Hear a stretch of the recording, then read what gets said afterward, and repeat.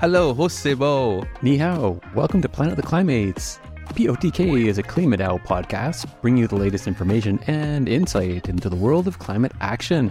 Klima is a blockchain protocol backed by carbon credits that gives people a chance to fight climate change as a collective. My name is Phaedrus, and I'll be your host on this adventure. I'm joined by my good friend and co-host, Reikuman. All right, so today we're reconnecting with our friend 0xymoron. Let's jump right into it.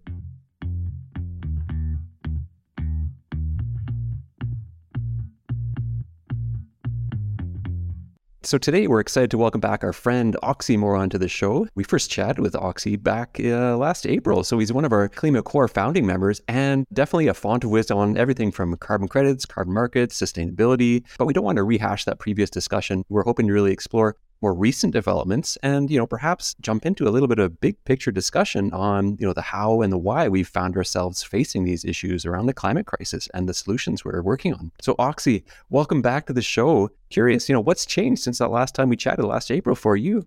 Yeah, wow, I didn't actually realize it was last April that we spoke as well. I mean, a lot has changed in that period, right? Last April, we'd launched, we were assembling our kind of product team, starting to develop a retirement aggregator, develop out Klima Infinity. So last April was kind of the beginning of this process we've been on for the past 10 months, where we've been developing useful products so that people can come in and leverage KlimaDAO for themselves. And since then, it's really been changing tact and thinking about the demand side of the carbon market. So what a year it's been. Definitely has not been a boring year there at all. And I think our conversation being in April, that was, shortly before Vera's halting the bridging. We've had some journeys and exploring things in terms of our KlimaDAO, governance and decentralization as a DAO. Any reflections on some of those developments there that have changed? Yeah. On the tokenization piece, I guess we're kind of still in the same position we were coming up to a year ago.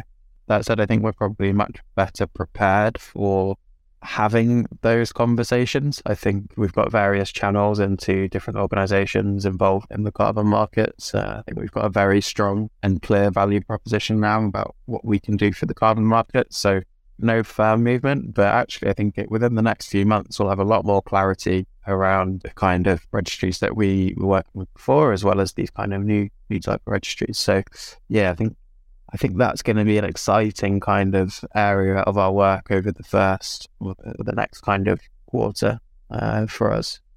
Which is kind of related to your second point around the DAO, decentralization.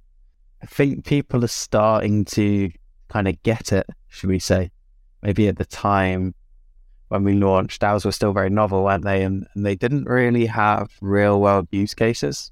They were confined to DeFi, confined to crypto. I think the refi movement in general has been a pretty powerful signal to the rest of the world around what can be done here. And yeah, we're still going through our kind of experimentation process. We're still figuring ourselves out, don't deny that. But at the same time, I think we're understanding ourselves and we're coming up with ideas and solutions for our own situation. I think we're getting good at managing the things within our boundary. I think we're getting good at interacting with the things on the edges of our boundaries, whether that's in refi or whatever. It's that boundary with the outside world, with the non-crypto world, with the non-blockchain world that we're still trying to work towards or work through. So yeah, lots of efforts have been going into developing our messaging and developing relationships, I guess educating non-Web3 people about what it is that DAOs can bring. So we had our onset webinar series kickoff. Part of that, of course, is trying to get people to use our technology because we want it to be used. But there's a bigger picture there as well, which is there's not much knowledge, not much research around DAOs. And given that we're, I suppose, a prominent one, or at least a prominent one within our space, probably on us to tell that story and demonstrate why it's valuable. So working on that pretty hard at the moment. I think it's going to be a theme throughout the year. We're already seeing people reach out to us and research into us. I suspect we're going to keep doing that and keep offering our time and energy to have that conversation. Really interesting. And we've talked about how, some of these players in the refi space or the DeFi space have dropped the DAO part of their governance, at least in name, if not in practice. But I just want to float by you or see your thoughts there too. I mean, this idea around decentralized, autonomous organization, is there this gold standard of what that means that we're all striving for? Or is that model of the perfect DAO kind of a a mirage on the horizon. I think maybe it's being dropped in a general sense because things are tough out there. Maybe organizations are having to lean up, focus on their strength, not take what might be perceived to be a risk from the perspective of an organizational structure. And in addition to that, there isn't really a definition of what decentralization is within the context of an organization. I know MakerDAO with the Endgame have set a bit of a marker down around what it could look like. And maybe the definition is starting to become clearer, but even still, it's not quite there. So there's acknowledgement that part of the work that you're doing is experimentation, and maybe people don't feel like they can kind of do that experimentation right now. But at the same time, it's an interesting competitive advantage for an organization, right? You're able to attack things differently, think about things differently. And hopefully, again, we can kind of set an example as to how that can be good and how we can kind of leverage the opportunities. Definitely. I think that the way DAOs are working right now has definitely changed the way we look at ownership and decision making in the current digital age. I want to draw the attention to the recent KIP 32, Improve Cook Stoves for Refugees in Bangladesh. And I think that was a really good experiment because, it was a new frontier for us, talking about financing for carbon. And this is a great proposal to showcase to the market that we are setting the benchmark of what refi is going to be in this digital world. What do you think the future is going to be like? And what could be the possible impacts you think they'll have on traditional organizations? Yeah, I agree. I think the collaboration with SCB Group is very interesting, very innovative. I think going back to that point I was making before, in some ways we're kind of like an open source project. Our code can be forked, can be used. And then in other ways we're different, aren't we? Like the SCB proposal demonstrates how, user-centric decision-making can direct capital towards something and, really do something highly innovative in a way that wouldn't happen in an open source software project. So just making that distinction around what it might mean to be a DAO and be a pure open source project. But there's these kind of concentric circles at KlimaDAO, isn't there? There's the DAO itself and the things that we can directly influence and directly work on and directly improve and manage. There's the periphery of the DAO where we're interacting at the moment primarily with refi and some off-chain institutions and entities. And then there's the kind of things that are way out of our kind of orbit we may need to or want to integrate with or influence or communicate with in the future. And I think what the SCB Group thing is us very much managing and doing what we can, internally, directly within our ability, something that's within our gift. And we need to keep looking at how we operate and how we achieve what we need to achieve and leverage things that we can leverage. So the DAO governance mechanism, the community feedback that we can get hold of and pool of knowledge that the community hold can help direct what we do and help define our next steps. And that's exactly what we did with SCB. I think we're demonstrating how a DAO can allocate resource as well as how KlimaDAO itself can develop liquidity for on-chain carbon. I think this is a great example of what can be done. And I hope there's some inspiration in refi space and maybe we can find some collaborators because of that kind of experimentation that we've taken. And I hope carbon projects understand the role that DAOs could play because of that experimentation. And hopefully it's not the last experiment, right? This is one good idea that came. And I think that's one of the benefits of what we're up to, the kind of flexibility and ability to innovate and tap into the knowledge within that community. I think that's the true power of a DAO, which is, the flexibility and able to adapt. We're very collaborative and looking forward to see more and more such things happening. Let's just switch gear a little bit and talk about something that just happened, something that I was really excited about, which is Onset. Tell us a little bit more about the first webinar that we actually hosted on the digital carbon markets. Yeah. So I think the webinars were conceived in a pretty informal kind of strategy product marketing call that we've got set up on Wednesday afternoons where we kind of talk about what's going on, what should we be doing, what we're doing well, what we're doing badly. And there was definitely a willingness or a desire for us to be able to talk more directly to organizations and demonstrate the relevance of what it is that we're building. I think it's been quite tough for us to kind of demonstrate what we're building and talk to the wider market historically.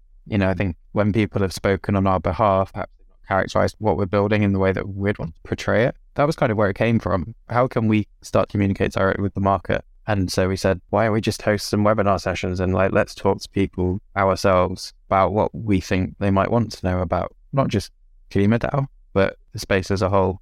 So we did it. We came up with the idea in maybe November. The marketing team then kind of got behind it and really helped amplify the initiative. And then we had the first session on Tuesday. And I think it was really good. The first step for this was to develop a bit of a foundational level of knowledge around the role of public blockchains, as well as the KlimaDAO ecosystem for the voluntary carbon market. And then moving forwards, the sessions will be a bit more practical, talking about how you can actually use this technology, whether you're on the supply side of the market, you've got carbon credits, and you want to find a buy for those carbon credits, or whether you're a demand aggregator and you think that the supply on chain is interesting and could be used to reduce transaction fees or to provide a more transparent user experience or any of those kind of things. So we're going to move into the practical. Really what we need to do is we need to take things into our own hands. I think we've got really interesting technology here, but that technology is not going to get used if people don't understand it. So it's a big part of our work. And as I said, education is probably going to be a key theme this year. And let's go at it and see how we can help people understand what it is that we're building. And then they can decide if it's relevant once they actually understand it. I totally agree with you. Education is key. And there's a lot of echo chambers in the market. But for us to come out here and create this webinar that's about educating people who are interested in the space to understand it better and see where we stand and what's our direction. I think that was perfectly executed in my opinion.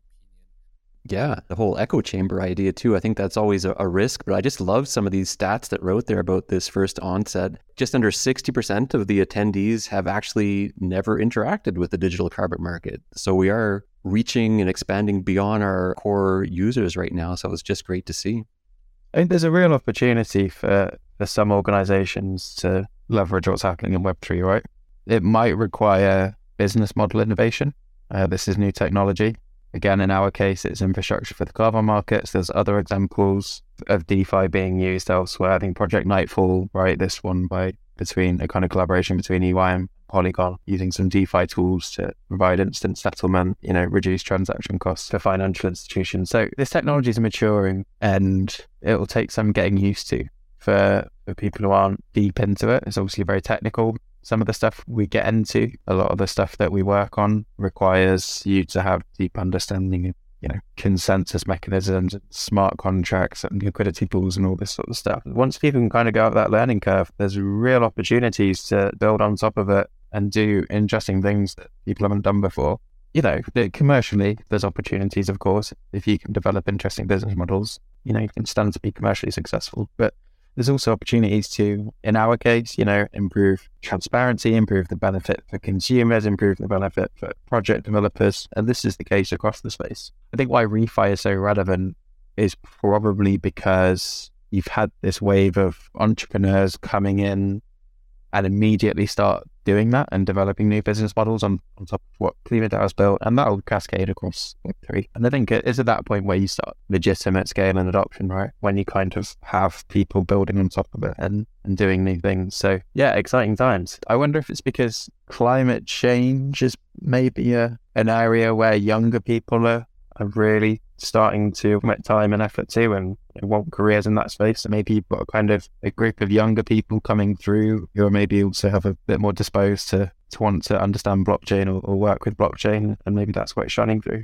I'm sure there'll be other kind of market segments that also start to lead the charge around here as well. Yeah, definitely. I think what you're alluding to there with this generation is kind of like the why. Like, why do people get excited about or passionate about or feel the urgency to take action on climate change and dig into the solutions here in Web3 world? Bringing our discussion to that bigger purpose of our work here. And one of the things that you and I, or I know several people in the Discord on Klima, have been chatting about was this idea of the tragedy of the commons. And that's been, discussed at length. And we've got folks like Elinor Ostrom, I believe, who won an economics Nobel Prize for that several years back. I'm curious, would you like to introduce that concept for our listeners? And maybe we can, explore just a little bit about how that might have influenced the early days and the why behind Klima. Absolutely. And kind of topical, right? We've had a few of these academic publications, or academic articles, I should say. So a particularly interesting one around called, I think it was the governance of the refi ecosystem and how that's relevant for the voluntary carbon markets as a common resource. And that applied some of Ostrom's frameworks to refi as a whole, which is cool to see because that was a concept that we spoke about a lot before the launch. Eleanor Ostrom herself did this work around common pool resources. So when you've got a shared resource that's, required for social and economic reasons, they can sometimes be mismanaged. And so she kind of analyzed a number of these resources and demonstrated how decentralized communities are able to self-manage and self-regulate without capitalist incentives or without regulation or government oversight. And, there's examples of some common pool resources, CPRs, that have kind of sustained for hundreds of years in super vulnerable or fragile environments, but through kind of self-governance, they've managed to become quite resilient. She's got examples of fisheries and small lakes, management of water resources in an arid climate. She's got loads of great examples. And I think the prisoner's dilemma is the kind of conceptual framework that's used to talk about why common pool resources are so hard to manage. Because if you've got people who might be rational people, but are they able to coordinate with themselves or with each other for mutual reward? Or do they kind of pursue individual reward without considering the consequences? And that coordination failure that Ostrom talks about a lot is where we were coming from with KlimaDAO at first. And as part of the answer of the wider DAO question, climate change is inherently a coordination problem. Runaway greenhouse gas emissions are an example of a mismanaged common pool resource. People are burning fossil fuels for social, economic reasons.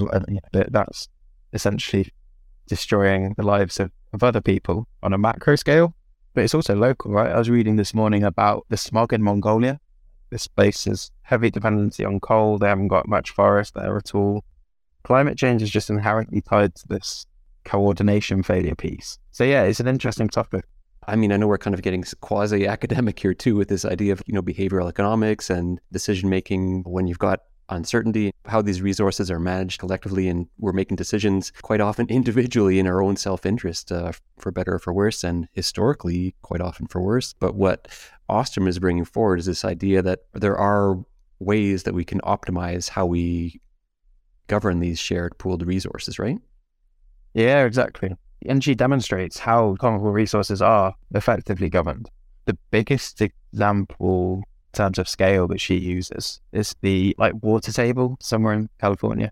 There's a scarce amount of water. There's not enough to go around, basically. And some of the water tables are under threat of being salinized if they go too low, and then the ocean water would come in and basically you wouldn't be able to use them. And so at that city scale, they eventually found a framework that kind of works for them. I guess going back to that previous point, we're still not able to coordinate at a global level when it comes to carbon emissions or greenhouse gas emissions. Because if we were able to coordinate, you wouldn't read about the terrible progress of climate policy at an international level. There's a pretty regular kind of patter in the media about how international negotiations just aren't doing what we need.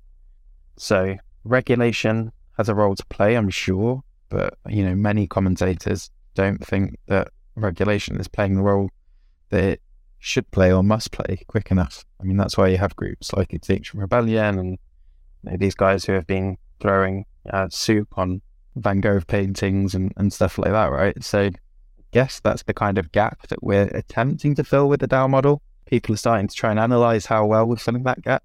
I hope we can prove that we are relevant and we can play a role, but it's an interesting area of experimentation. Yeah. I mean, just to, close the loop or bring things back home to Klima here as well a little bit, Ostrom was talking about, governance of complex economic systems. And one idea that she brought up was this idea that we can have interdependent decision-making centers. So this kind of tying back to the whole idea of a DAO, right? Decentralizing decision-making. But I mean, just thinking about refi here, it's not, Klima is the one to rule them all necessarily, but we're going to work together and there's interdependent layers that can help tackle this climate crisis here. That's where it gets interesting, right? So I was kind of saying earlier, it's in our gift to manage our own resources. And I think we're doing a more and more effective job at doing that, particularly through our forum and our snapshot voting mechanisms. So that's good. being part of an ecosystem is sometimes a bit more challenging, right? You kind of figure out who's doing what and how they do what, and how you can work with one another to collaborate on the bigger picture. Definitely still needs work, and it's something we're figuring out. I think in that paper that we mentioned that covered us the governance of refi, that applied Ostrom's framework, they kind of referenced the whole mass balancing piece of the NCT token. Quote unquote high quality carbon credits were taken from the base carbon sample to provide liquidity in the NCT pool, the nature carbon sample. And that was kind of a unilateral action. KlimaDAO wasn't made aware of that, and perhaps that's because if KlimaDAO wanted to execute on that, publish it, ask permission from the community because we're a DAO, then maybe it would have got front run. Maybe front running wouldn't have even been bad. That would have just been the market sorting itself out, arguably. But, being in a polycentric system requires time. And I guess, to that point, example in California where they managed to figure out how to manage the scarce resource in terms of the water availability, it did take time and it did take conflict. It did take tension. But eventually they self-regulated and created a system that worked for them. And so maybe refi can jiggle around a bit, probably for a few more years, and kind of find an efficient self-regulating system. It's going to be interesting. It's nice to see the research about us coming out today and kind of establishing a perspective on what's happening. Really interesting to see what happens over the next few years and kind of how we look back at these events and the relevance and the importance.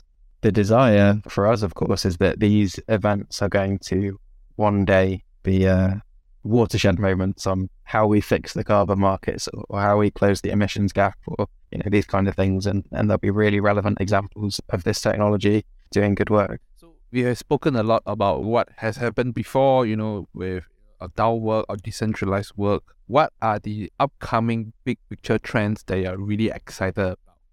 Yeah, for me, I think continuing along this track of the ecosystem kind of shaking itself out and seeing what sticks and seeing what doesn't stick will be really interesting. And that point I mentioned earlier about the development of new technology and new business models, I think it'll be super interesting. I think we don't quite know what a market looks like if it leverages the sort of technologies that we're building. I think given the nature of our technology, public, open source, transparent, efficient, that might reduce the ability for businesses that establish their moat through proprietary systems. It might be harder for them to maintain their moat. It might be easier for them to be disintermediated. So it'd be really interesting to see how what we're building impacts the kind of commercial reality of different markets. So I'm not really able to speculate on that too well, but I think it might lead to a step change. And I think that step change will hopefully lead to some more efficiency through systems. The carbon market is held up as a great example of a highly inefficient market. So yeah, just seeing how all that shakes out over the next few years will be really interesting.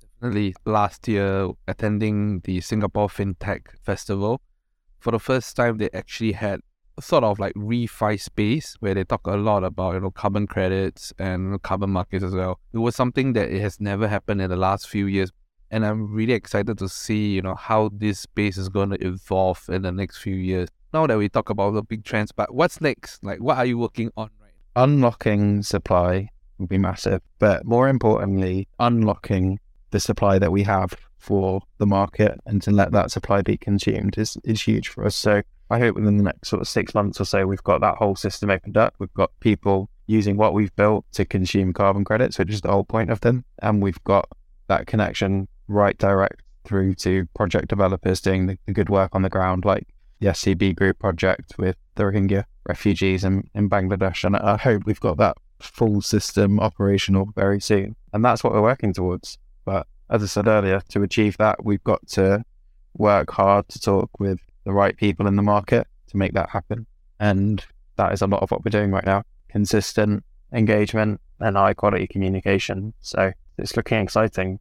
To look at it from a different perspective, when the whole bridging was paused, people said, it's dead, it's not going to move. But interestingly, it's the same time where we build the most exciting stuff. Makes so much sense. And this idea that we've, kept our head down and kept on building as a team throughout this macro headwinds, we've got crypto headwinds, we've got the various stuff, lots of stuff going on there, but we've kept our head down, kept on working. It does come back to this fact that, we've got a great team and our why has not changed. The problem that we're trying to solve, the way we're trying to solve it, our confidence that we're onto something with a solution here, or at least a part of the solution, hasn't changed. That why is still there. Yeah, absolutely. Entrepreneurs or innovators, fundamentally you need to have super high conviction in what it is that you're doing. If you don't have a super high conviction, you'll lose faith, you'll lose focus, and you'll stop doing what you're doing, and then you'll fail. I guess something specific to the Klima team, and I'm sure all other successful DAOs, is that degree of conviction that we're solving a very important problem, as well as the mechanisms we've put in place to help solve that problem are the right ones.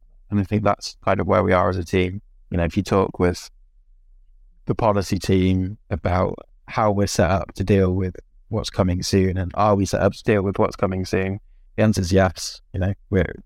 For example, one of the things that Klima really helped solve was this idea of fragmented liquidity within the carbon markets. And that is something that once we can resume integrating with supply, we'll be just as well suited to solve that liquidity problem and keep doing what we're doing. We need to have that conviction.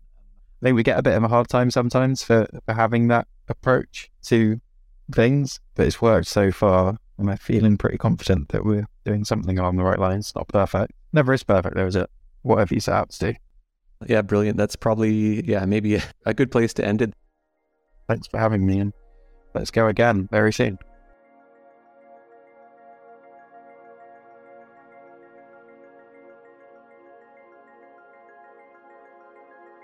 Excellent. It was great to connect and chat once again with Oxy, to have a little bit of a chance to reflect and look in that rearview mirror on where we've been with Klima, what's happened. And for you, Reiku, what was one of your key takeaways, or what did you enjoy about that chat with Oxy?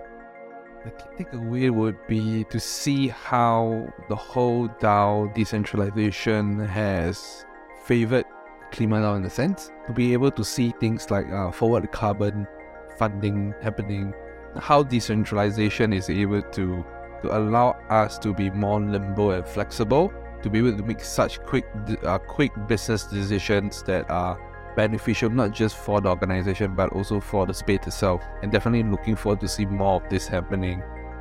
Definitely. I mean, getting more down onto the ground and feeling that tangible impact, because, quite often with blockchain, it is such a intangible idea, and this fact that we're now tying that to this tangible real world impact on the ground with those cook stoves for refugees in Bangladesh. Really, really excited about that. And I think overall too, I just was happy to kind of geek out a little bit there with Oxy, the behavioral economics side of things there too, and the tragedy of the commons. And it's kind of a dilemma. And I think that's at the core of why we've landed where we are with the climate crisis, is all these resources have traditionally fallen between the cracks, have been ignored, been neglected.